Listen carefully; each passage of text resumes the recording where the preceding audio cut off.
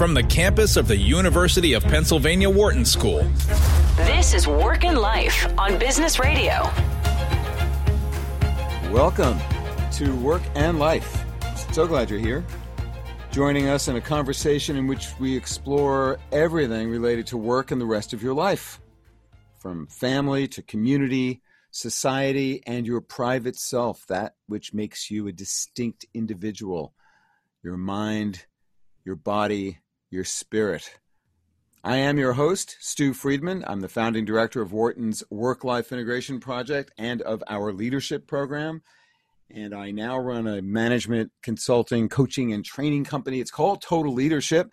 And you can find out about our services that help people and organizations create greater harmony and improve performance in all parts of life at totalleadership.org. There's free book chapters, articles, videos, assessment tools, lots of stuff there. So visit. New episodes of our show premiere Thursdays at 5 p.m. Eastern here on SiriusXM 132, and you can follow us on Twitter at SXM Business, as well as me at Stu Friedman. Well, the entire country is having a conversation about race and racial injustice now. And it is the first week of August 2020. In the business world, there are calls for greater diversity, equity, and inclusion initiatives that have a real impact at all levels. And those calls are louder than ever, certainly in my lifetime. What's it going to take to make this different, to make real change happen? My guest has some powerful ideas on this topic. She is one of the principal investigators on a report from Wharton's People Analytics Group and the firm Diversity Inc. that shows which practices seem to work best for companies. And she authored a piece recently, a number of pieces in the Harvard Business Review, one that we're going to focus on in particular, how to be a better ally to your Black friends. I am delighted to welcome my friend and colleague, Stephanie Creary, who is Assistant Professor of Management at the Wharton School, to the program. Stephanie, welcome to Work and Life. I'm so excited to be here, Stu. Thank you so much for having me. Well, it's great to have you here. Stephanie has been developing and teaching a course called Leading Diversity in Organizations to Wharton and Penn students since 2017. Her research centers on identifying and understanding the work that individuals and particularly executives do and can do to manage identity in asymmetric relationships. That's where power differentials between people in the relationship are high, and how their efforts shape self-views, how people see themselves, the quality of those relationships, and the performance of work. She's especially interested in examining these dynamics in relationships between managers and subordinates, minority and majority group members, and workers and their employing institution. Her research examines diversity and people analytics and the effectiveness of diversity and inclusion practices. She's a founding faculty member of the Wharton Ideas Lab. That's Identity, Diversity, Engagement, Affect, and Social Relationships. We're going to get into that, what you're excited about in terms of what's next on that front. She's an affiliated faculty member of Wharton People Analytics, a senior fellow in the Leonard Davis Institute, and an affiliated faculty member at the Penn Center for Africana Studies. She heads the Leading at Diversity Speaker Series as part of her course at Wharton. Well, Stephanie, you've probably been really busy these days, I'm guessing. Absolutely. I got tired just listening to you read all of that. So I know, yes. I just wanted to know, I wanted our listeners to know all the things that you're doing here at Penn to help bring us forward in understanding what is happening and what can and should happen in the arena of diversity, equity, and inclusion. So, this isn't new. This issue, and you have devoted your career to this subject, but it's getting attention now that it just never has had during the course of my professional career. Following the murder of George Floyd, captured on tape for all to see, and the subsequent protests in the streets everywhere around the globe, not only against police brutality, but also the systemic racism from which it emanates. In looking at work organizations, you've developed some really helpful frameworks, and we're going to talk about those so listeners can understand them and use them. But before we go into that, first let me ask, how'd you get into this? What inspired you to move in this direction with your life and work? Well, I have to tell you, so I certainly have been at this particular topic looking at diversity, equity, inclusion for 14 years in a formal professional capacity. So I agree with you that there is something vastly different about this time. However, prior to entering into this work formally, I worked in healthcare. And it really was my experiences working in healthcare as somebody who provided care to others, and certainly within a system that had some challenges around understanding how do you value workers? How do we think about workers and not just patients? That actually led me to go to business school, because that's what one does when they're trying to figure out what to do in life. Yes. What did you do in healthcare? What was your role there? I was a speech pathologist. I worked with people with stroke and brain injuries, the adults, and then I also worked with kids with neurological disabilities as well. So I'm a specialist in all things brain and cognition. And so that was what my first 2 degrees were in, was in that healthcare profession. And it was through my experiences as a working professional that I began to understand not only the experiences, the healthcare disparities is how we talk about that, and race showing up there, but also as a Black woman professional who was always one of the only in my profession. And so trying to navigate an organizational system was also what I became sensitive to. What was that like for you? Yeah, it was certainly very difficult. I would say most in the hospitals where I worked, most of the people who were Black were worked in environmental services or in as a custodian, or they were lower level chief nursing assistants. So whenever I came in the room, I would often be confused for someone else. So it was had to work really hard to gain legitimacy for actually what I was doing. Yes. Your status was automatically assumed to be lower than what it actually was, given the status hierarchies of the role that you were in. Is that right? Absolutely. So now you can see why I care so much about power and status and relationships, because it was something that was really salient to me. Yeah. Well, so how did that propel you to pursue a business degree? Well, I think for me is I became interested in understanding what was happening in the context around me in the organization that might be contributing to this. And certainly as a healthcare provider at the time, we just knew about patients and the body. I didn't know anything about organizational behavior. And as I started talking to different people who I'd met, friends, they started telling me about this thing called organizational behavior. And I knew one could think about that in a business school. That was literally all I knew, was that people in business schools, some people in organizations in business schools care about the organizational, the work environment. So that would be how I ended up in business school. Well, that's more than I knew when I went to get a PhD in organizational psychology from the University of Michigan in 1980.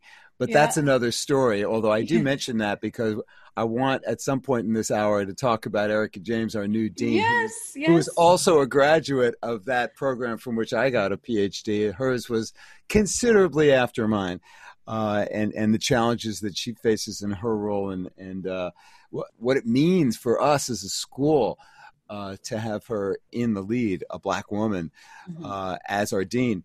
But getting back to your inspiration, so you wanted to learn more about organizational life because you were confused. Do I have it right? You didn't say that word. Mystified? I don't know. How would you? Yeah, I was curious. I was curious about processing experiences of work, right? Because that was something that in healthcare we didn't talk a lot about. So if you went to your boss, one went to your boss or the HR department and said, I'm having this challenge in the workplace, and it was something about interpersonal dynamics or something with the patients, what I quickly got was something that said, you know what, we're here for the patients. Let's prioritize the patients. Let's center the patients, not our own personal experiences. Wow. But when I talked to my shut up and dribble.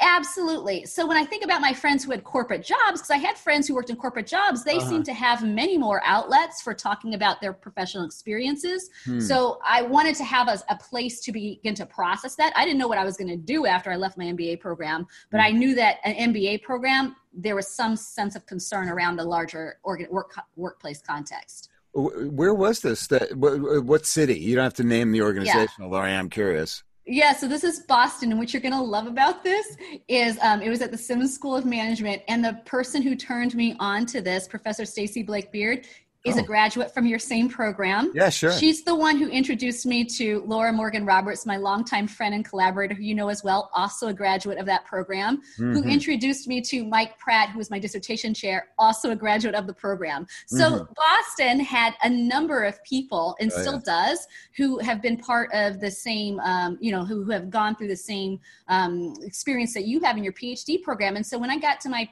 MBA program, Stacey Blake Beard taught my organizational behavior class. And so I learned obviously all the traditional things that we learn in OB, but so much of it was also about gender and race as well. So I entered into my MBA program talking about gender and race in the classroom setting. Wow. So that was a lucky confluence that you happened to be in her classroom. Laura Morgan Roberts, by the way, was just on the show a couple of weeks ago. And that was a fabulous interview. Yes. So you were in an MBA program, and then how did that lead then to your becoming a PhD and a professor at Wharton? So right away, I guess I was just one of those students who asked a lot of questions. I already told you I came in curious, right? Yes. So most important quality for a researcher is curiosity. Absolutely. So apparently I was asking a ton of questions, and I met separately with Stacey, like I said, who was my professor, in her office hours, and she asked me if I'd ever thought about a PhD, which in hindsight, I'm like, that would be what I often say to students who ask me a ton of questions that I can't answer. And so I said, well, I'm not sure if I want to go back to school, but let's talk about it. So I started working with her in a research project, and Laura Morgan Roberts was her good friend, and Laura was in Boston at the time. And so they invited me onto a second project. So I started, 1 month into my MBA program, working with Stacey and Laura on research projects focused on diversity in workplace settings. All right. So, I mean, this is fascinating to me. I could ask 20 more questions about your background and how you got to this. But I want to get into the substance of what it is that you've produced in your work these last 15 years or so. But it's useful, I think, as context because, what you're illustrating in your own story is the power of mentors and sponsors in bringing young people along and opening up the gates of opportunity and showing young people new directions and how essential that is for everyone. Absolutely. To have access to older people who care and who are willing to invest in them. So let's talk about what you have found. What's the most valuable thing you think you've done so far in terms of the models that you've created and the frameworks for helping people and organizations advance the cause of equality, or let's call it equity, and racial justice in business in America?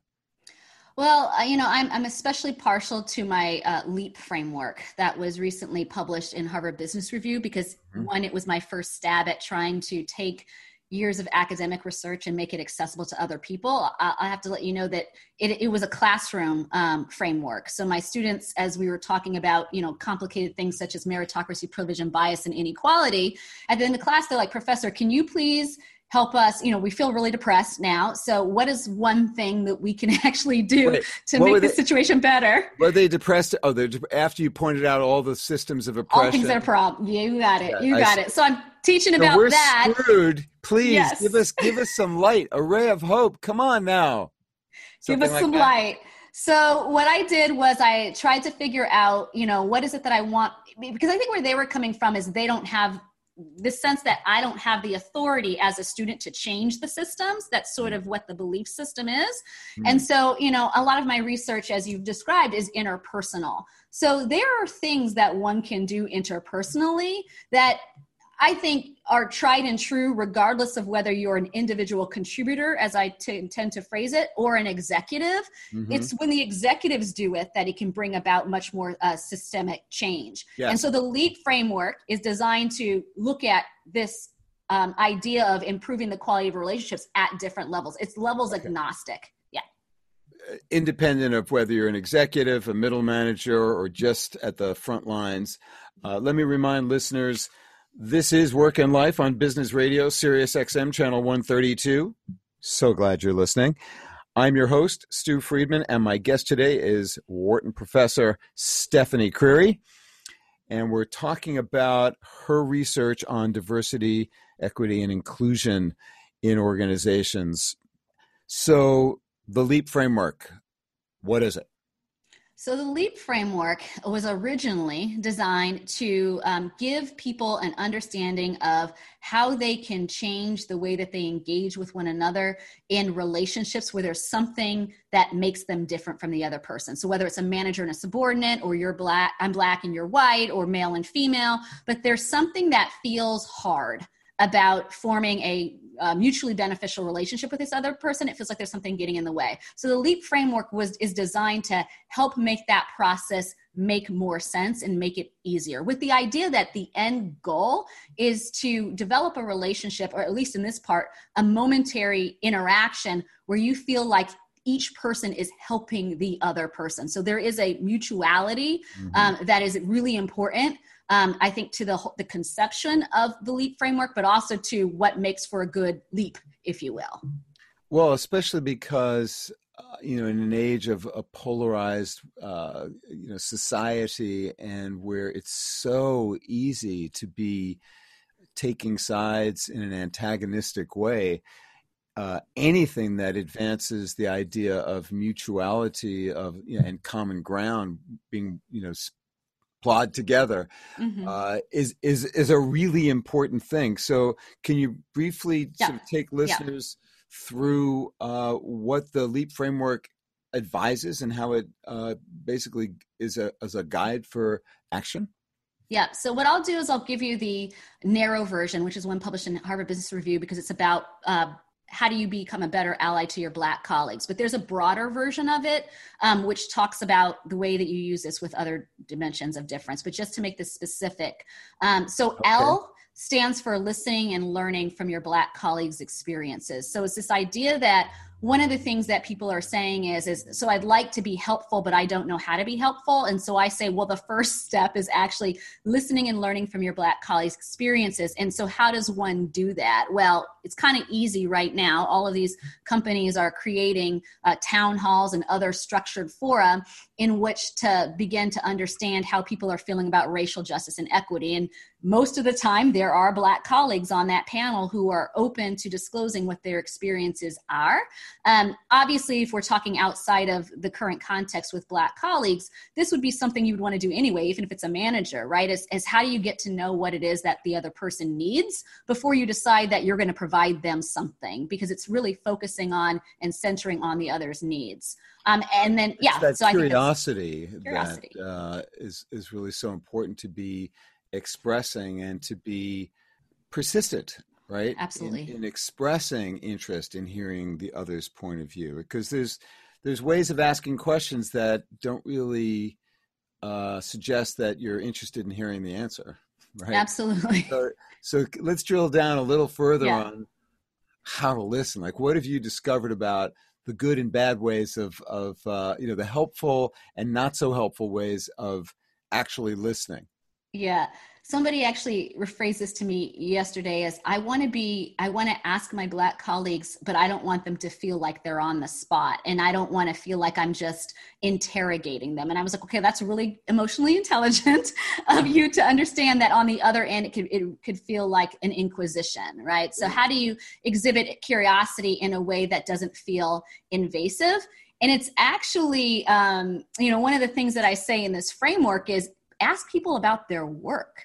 Right? That's actually the A of the ask. So I kind of have embedded curiosity in two places in this framework. In the L, which is about listening and learning, that's like the easier way is allow yourself to almost be a fly on the wall without asking a ton of questions. And then by the time you get to the A, it's the ask people about the things that you're curious about, but please start with their work. Because when we think about, my research and other research shows is when you interview or when you survey Black employees, they say they're often asked about their personal lives or their appearance, things that people feel that are very visibly different from them. But the things that they're most concerned about is sort of like my work and my capacity to be successful here. So I would say that that's usually a safer topic. So don't talk about somebody's hair or fingernails, but ask them about the research that they're working on. Right. Don't talk about their hair or fingernails unless they've invited that to conversation already, because that would be the number one and number two questions that Black women get asked a lot is about their hair and their fingernails. Yeah, I was trying to, in an implicit sort of way, illustrate that I was aware that is. Yes, absolutely.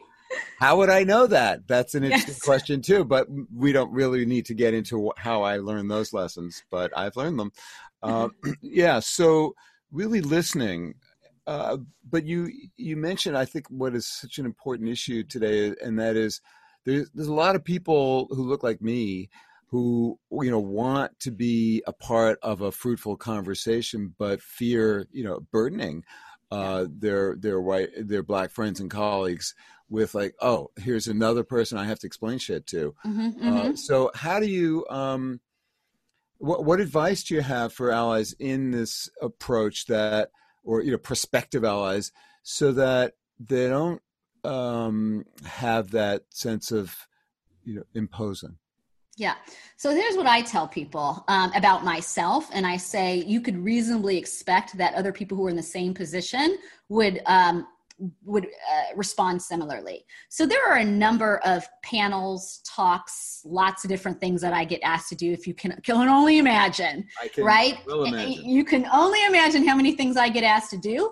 And so I don't say yes to those unless I am willing to be people's person that they're going to ask questions to. So oftentimes after I appear on a panel or part of a conversation, somebody reaches out and says, I wanted to ask you a question that I don't feel comfortable asking my Black colleagues at work, but you talked about this specifically.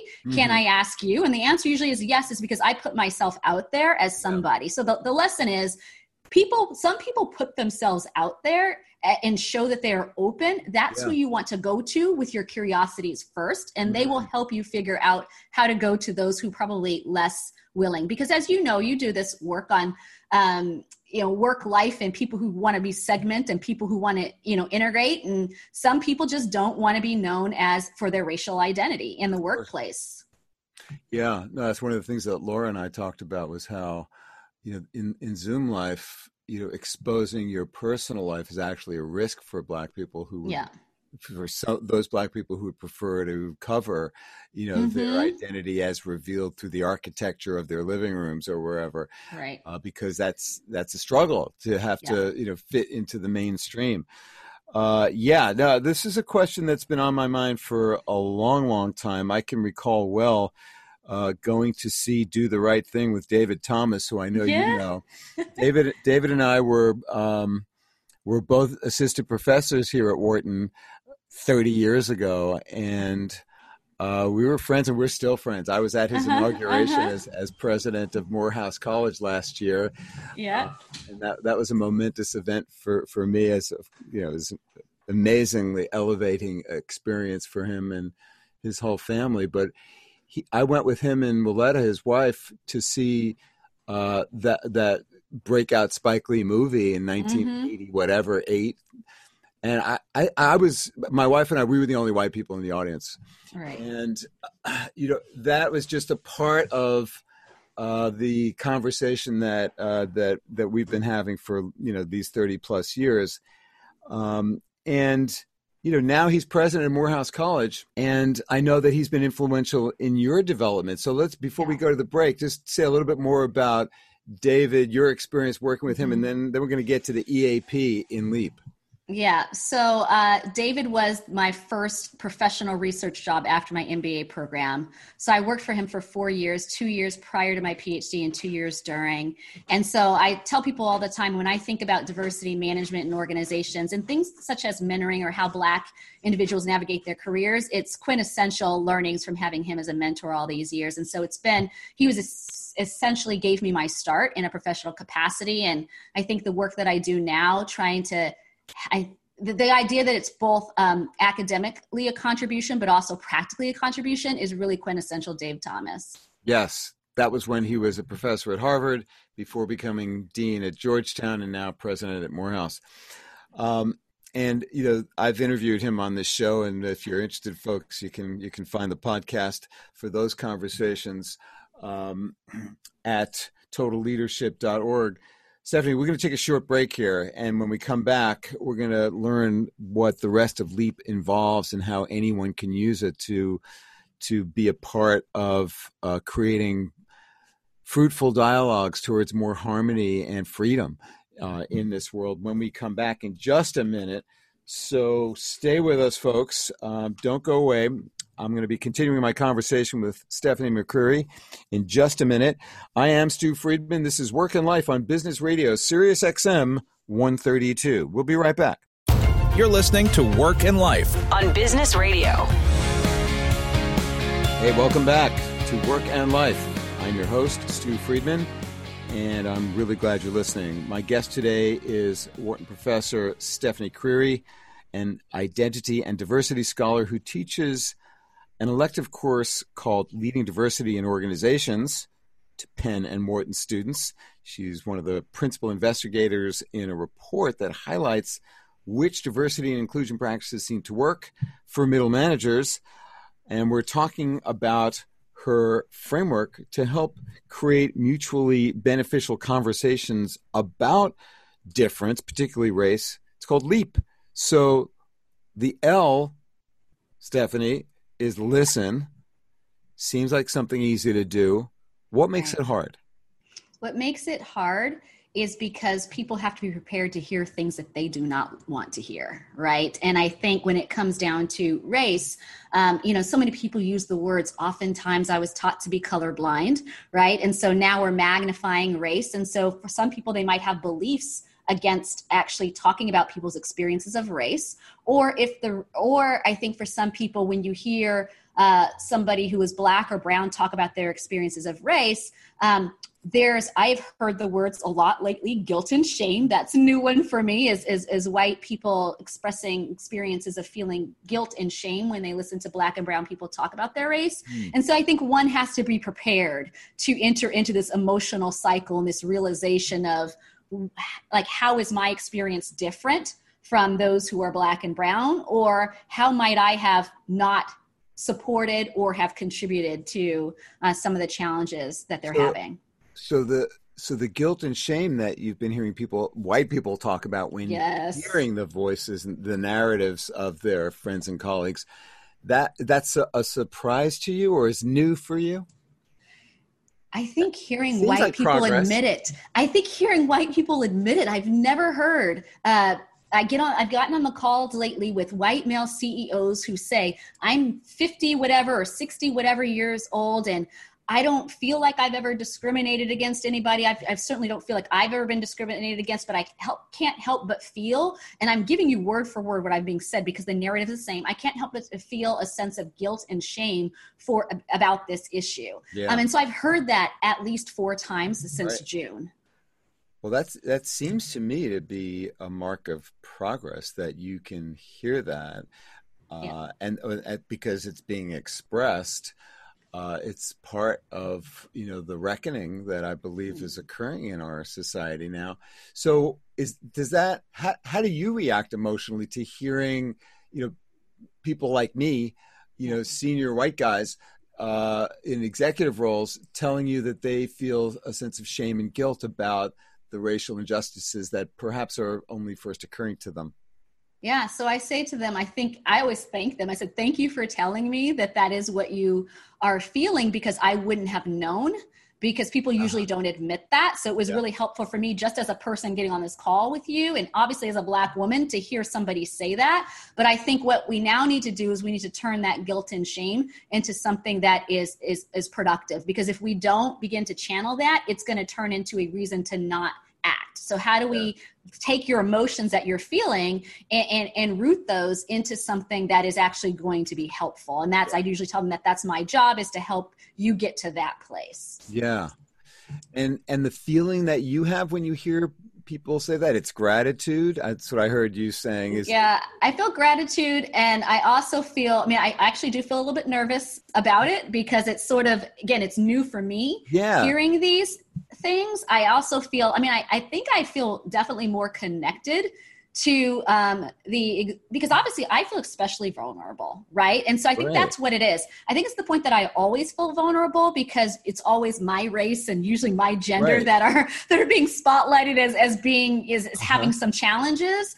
And so because I already feel vulnerable, and I've had to learn how to navigate not expressing, knowing when to express it and when not to, when the person on the other end, which is a white male who often do not make themselves vulnerable in the workplace around their emotions, and all the research says this, but all of our personal interaction tells us as well, that's what I see. And so I feel connected, because you've now told me what you're experiencing, which is a sense of vulnerability that I have to walk around with all the time. So I guess I feel similarity now, because I'm like, yes, you kind of know what this is like now, is to feel uncomfortable. Yeah. So I'm interrogating on this question because of what you said earlier about the mutuality of discomfort and the anxieties provoked by conversations that are implicitly conflictual and force us to look at aspects of ourselves that we might not otherwise want to reveal.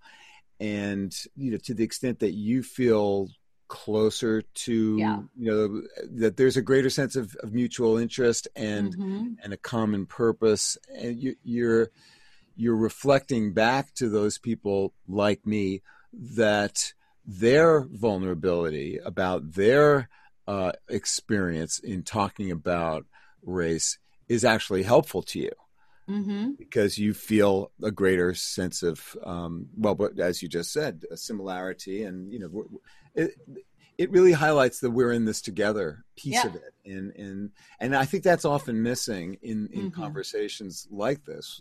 What it's like for you to talk about it, and how my talking about it can be helpful in ways that you just described. Tell us about the rest of the LEAP framework. Because I could talk about listening for this entire hour, as you can tell, but I know that listeners want to hear the rest of it. So what's the EAP stand for? Okay, so one quick thing before I go to the EAP is I just want to say where this becomes so important, this idea of vulnerability, because that is part of the framework, right, is it helps people to understand a different model. And the model of allyship, which doesn't work, but is often the one how people talk about it, is somebody who is in a powerful position coming in, supporting the person who's in a junior position. And what that comes across like in race interactions, a lot of times is like as a savior, right? As somebody coming to save, and it can be very paternalistic.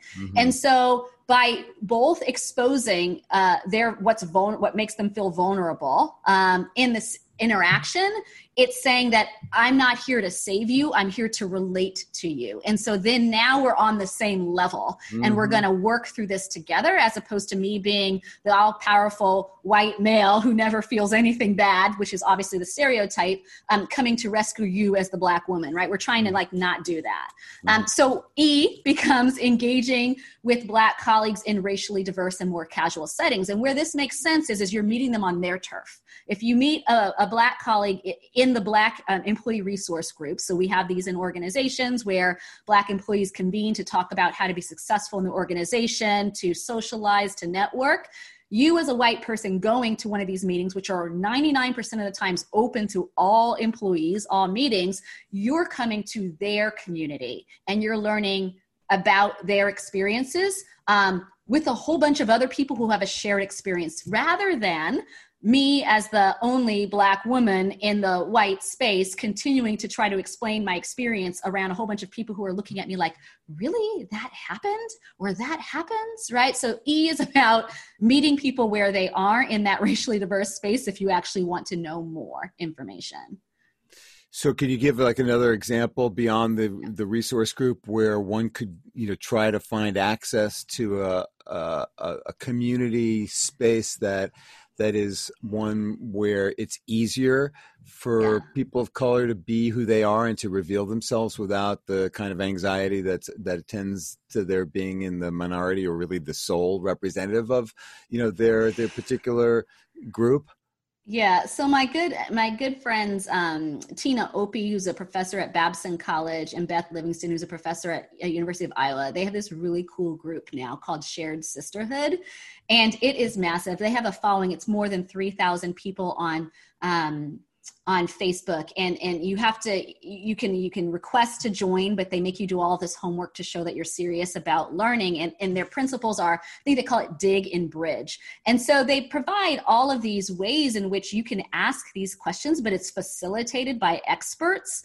And so this certainly something that they were doing pre-pandemic, but it's really taken off now because it's, like I said, you do have to do the work, which means replying to questions and watching videos, but everybody who's part of the group is committing to learning from one another. So I like to share what they're doing because I think it's innovative. Since I told them about this, somebody sent this to me online. There's apparently this group of women, I can't remember which state it's in, but they did this pre-pandemic, a similar thing at a dinner party style. So they bring strangers together at one person's house for a dinner party to have these conversations. So I think they're popping up. Yeah. And I think what's great about that is it doesn't have to be your work colleagues. It's other people outside. Mm-hmm, mm-hmm. Yeah, there's less risk in those settings.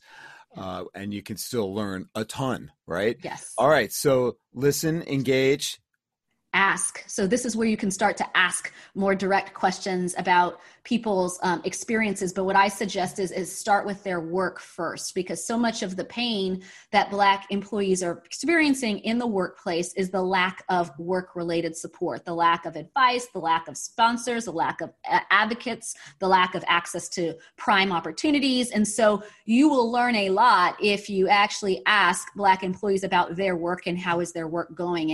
And so what are you enjoying mostly? What are the things that you feel like are challenging for you that you might need some support on? Because I'd like to be of assistance to you if there's something that I can do. But you have to have listened and learned, right? And you'd have to have learned to engage before, I think, asking feels genuine as opposed to a checking the box exercise.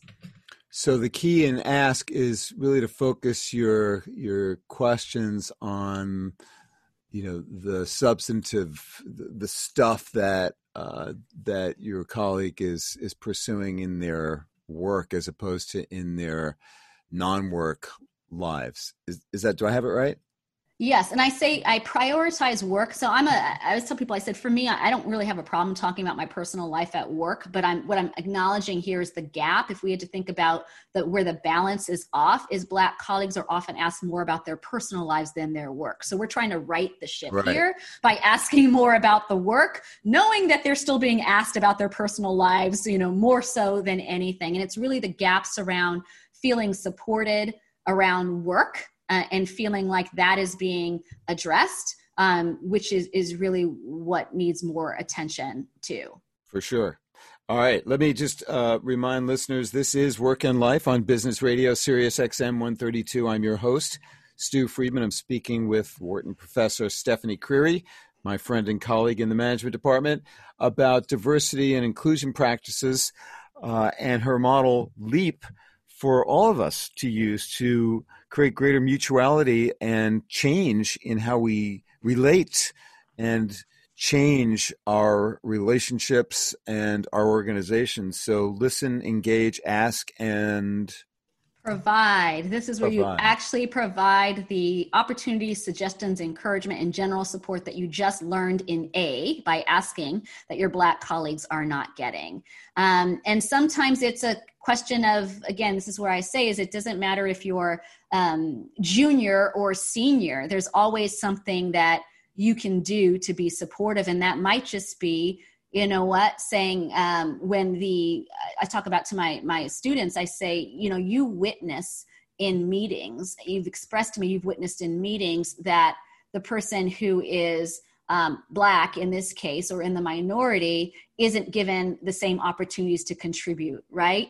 You might be somebody knowing this because you learned this previously. You got permission first. You said, you know, Stephanie, do you mind if the next time we have a meeting, I actually say, I would love to hear more from you so that we can get your eyes out there, because now you have a friend who amplifies. And then once you've gotten that agreement in the meeting, you can say, you know, I would love to hear, I would love to hear what Stephanie has to say. I think she has some good ideas and I don't think we've heard them yet.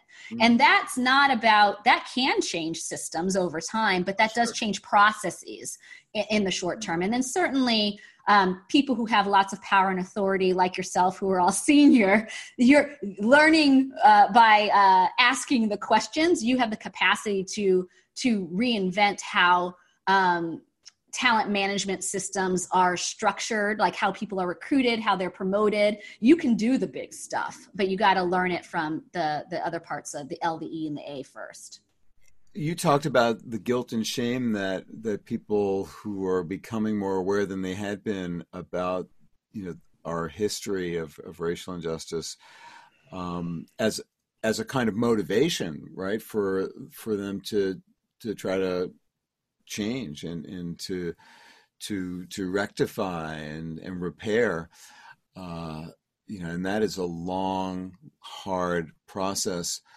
What else have you found works in terms of tapping into the motivation of allies or potential allies to go that extra effort, you know, to listen, to engage, to ask, to provide? What, in other words, does what's in it for them?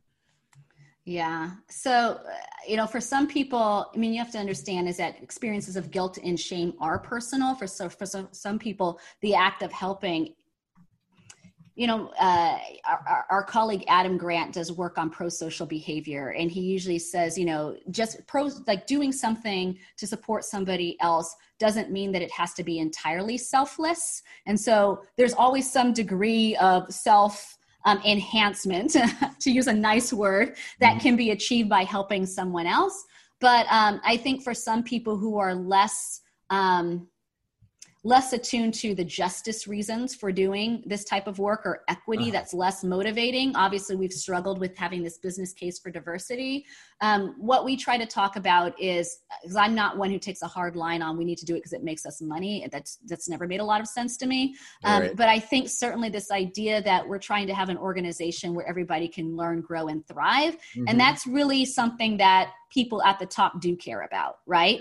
The more I've found myself languaging it that way is you really do want that because you think that it's important for us to be able to function effectively. And the people in the middle who tend to be, you know, less powerful and more stuck by, you know, various kinds of pressures that they don't control.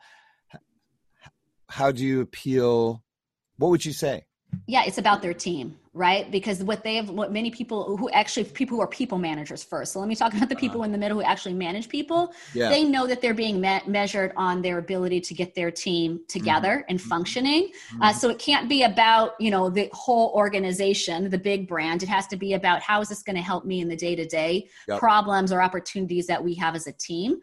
So this is sort of why it's challenging, right? Is you got to boil the conversation down to what they see in front of them as their immediate pains and opportunities. The hardest groupers are those who are in management who don't have people responsibilities, right? Because they're sort of don't have a ton of authority, but have a lot of work to do, but they don't have frontline employees coming and reminding them that this is their job. So that's where the work still is. And that's why you'd reference my research on with Wharton People Analytics, as we're trying to understand what works and what works specifically for people in the middle, hoping to be able to say more about that in the years to come. Yeah, that's an important large group. Now, we have a new executive in our organization. Yes. Erica James is the new dean, just started last month. What do you see as the opportunity for us as an organization, the Wharton School, with a Black woman now in the chief executive role? So there's so many opportunities. I am so thrilled to have Erica here. I will tell you, I mean, it is a small world. It's a small world, but in 2008, when I was David Thomas's RA at Harvard Business School, Erica James visited for a year. So I actually met her a long time ago, and I've known her for quite some time. So, this is somebody who I truly believe is an absolutely outstanding leader, but also a scholar as well, and truly fundamentally believes and knows what to do when it comes to diversity, equity, and inclusion. So having someone in the leadership position who understands institution building and capacity building as a whole, but also fundamentally has deep subject matter expertise in this, not just academically, but also practically. I just feel like it's a huge win for all of us. And I'm so grateful that she chose to come work with us. I was speaking earlier today to someone who we both work with on the staff, herself, a Black woman, who said to me, yeah, when they chose Erica, I cried because, there's somebody who looks like me. Yeah. And I just never thought that could ever happen. So there's a lot of hope. What does she have to do?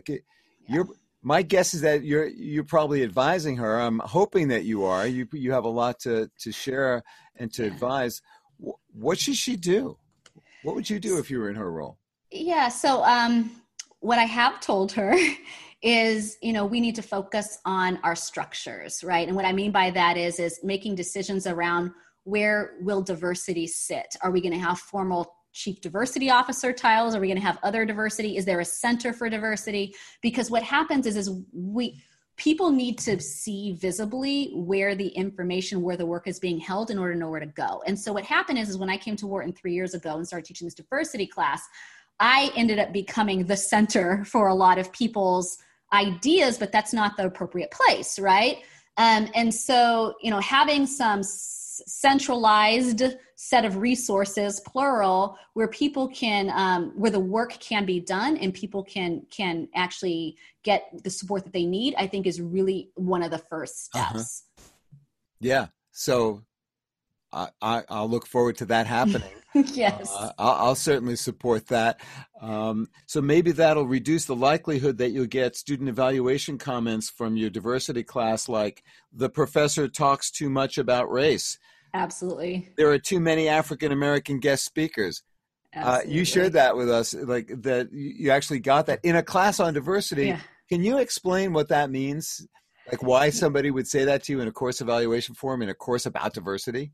You'd be amazed at what the comments that I get in a course about diversity. I think certainly, so the other comment that's not in the list that you just shared was students tell me that I'm the first Black professor or teacher, right? Especially if they're going back to elementary school that they've ever had, and how they're happy about that.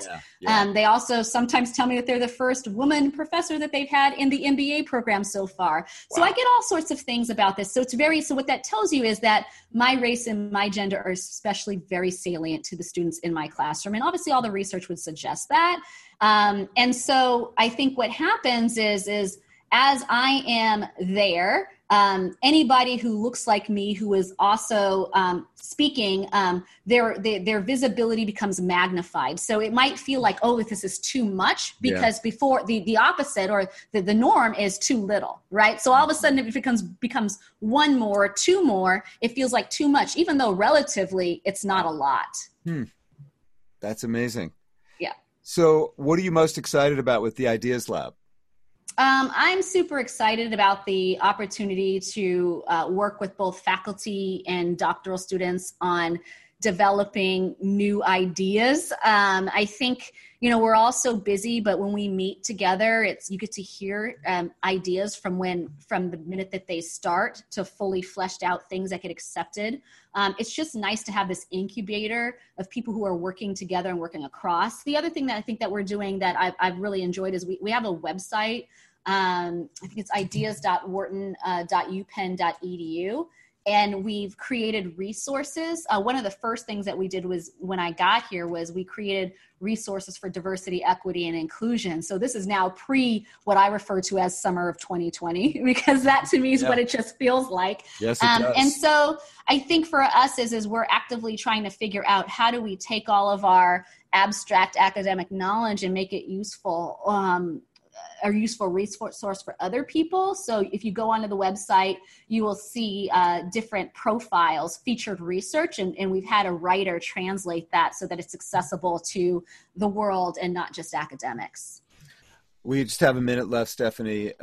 If your work is successful 5 years from now, what's different about what we're doing here at Wharton and beyond? Yeah, I think more people will be doing this work. I think certainly people will always respect that I'm a subject matter expert, but more of the work will be done, and they might just say, hey, do you think this is a good idea, rather than tell me what it is that we need to do. So I think that is more people really taking on the work and running with it, I think is really important, because that's what I do. I actually just try. I experiment and see if it works, and if it doesn't work, I just don't have the same amount of fear as a lot of other people. So what will that mean in terms of the dynamics of race and work 5 years from now? 30 seconds. Yeah, people will talk about race without feeling the need to whisper the word race. They will talk about Black or describe me as Black without whispering the word Black, or say, I don't know which word you want me to call you. It just becomes something that's normalized. And we don't have to say, well, I was raised to be colorblind with our prefacing statement. So I really want it to just be a normal thing that we can talk about, just like we say the word gender. It's not an issue. Stephanie, thank you so much for taking time out of your, I'm sure, very busy schedule to join us on the show today. What's the best place for listeners to find out more about the research we've been talking about and more about your work? Yeah, so I have a website, stephaniecreary.com. There's certainly a section called Media, which will show a lot of things I've been saying in the public press this summer, but also before that. And then I have a section that I just created on how-to resources. So it's how to do a lot of different things. So you might want to look at there to see if whatever you're looking to understand, I might have already written something about it or have been quoted in something about it. So that's Stephanie Creary, StephanieCreary. .com. Cool. Stephanie, thanks so much. Thank you so much. I enjoyed it. Me too. And thank you for listening. Don't forget to tune in next week at 5 p.m. Eastern. And if you have a question about something you heard on the show, you can just email me. I'm friedman@wharton.upenn.edu, and our station it's businessradio@SiriusXM.com. I am at Stu Friedman on social, and you can follow us at SXM Business here for all of our shows. Edited versions of this show and all the other shows prior to this from this year and the last couple of years are at totalleadership.org, where you can find out all kinds of other stuff about the work that we do, helping people to create harmony and better performance in the different parts of life. Thanks, Patty Hall, our producer, our sound engineer, Dion Simpkins. And again, thank you for listening. I'm Stu Friedman. It's Work and Life on Business Radio, powered by the Wharton School, Sirius XM 132.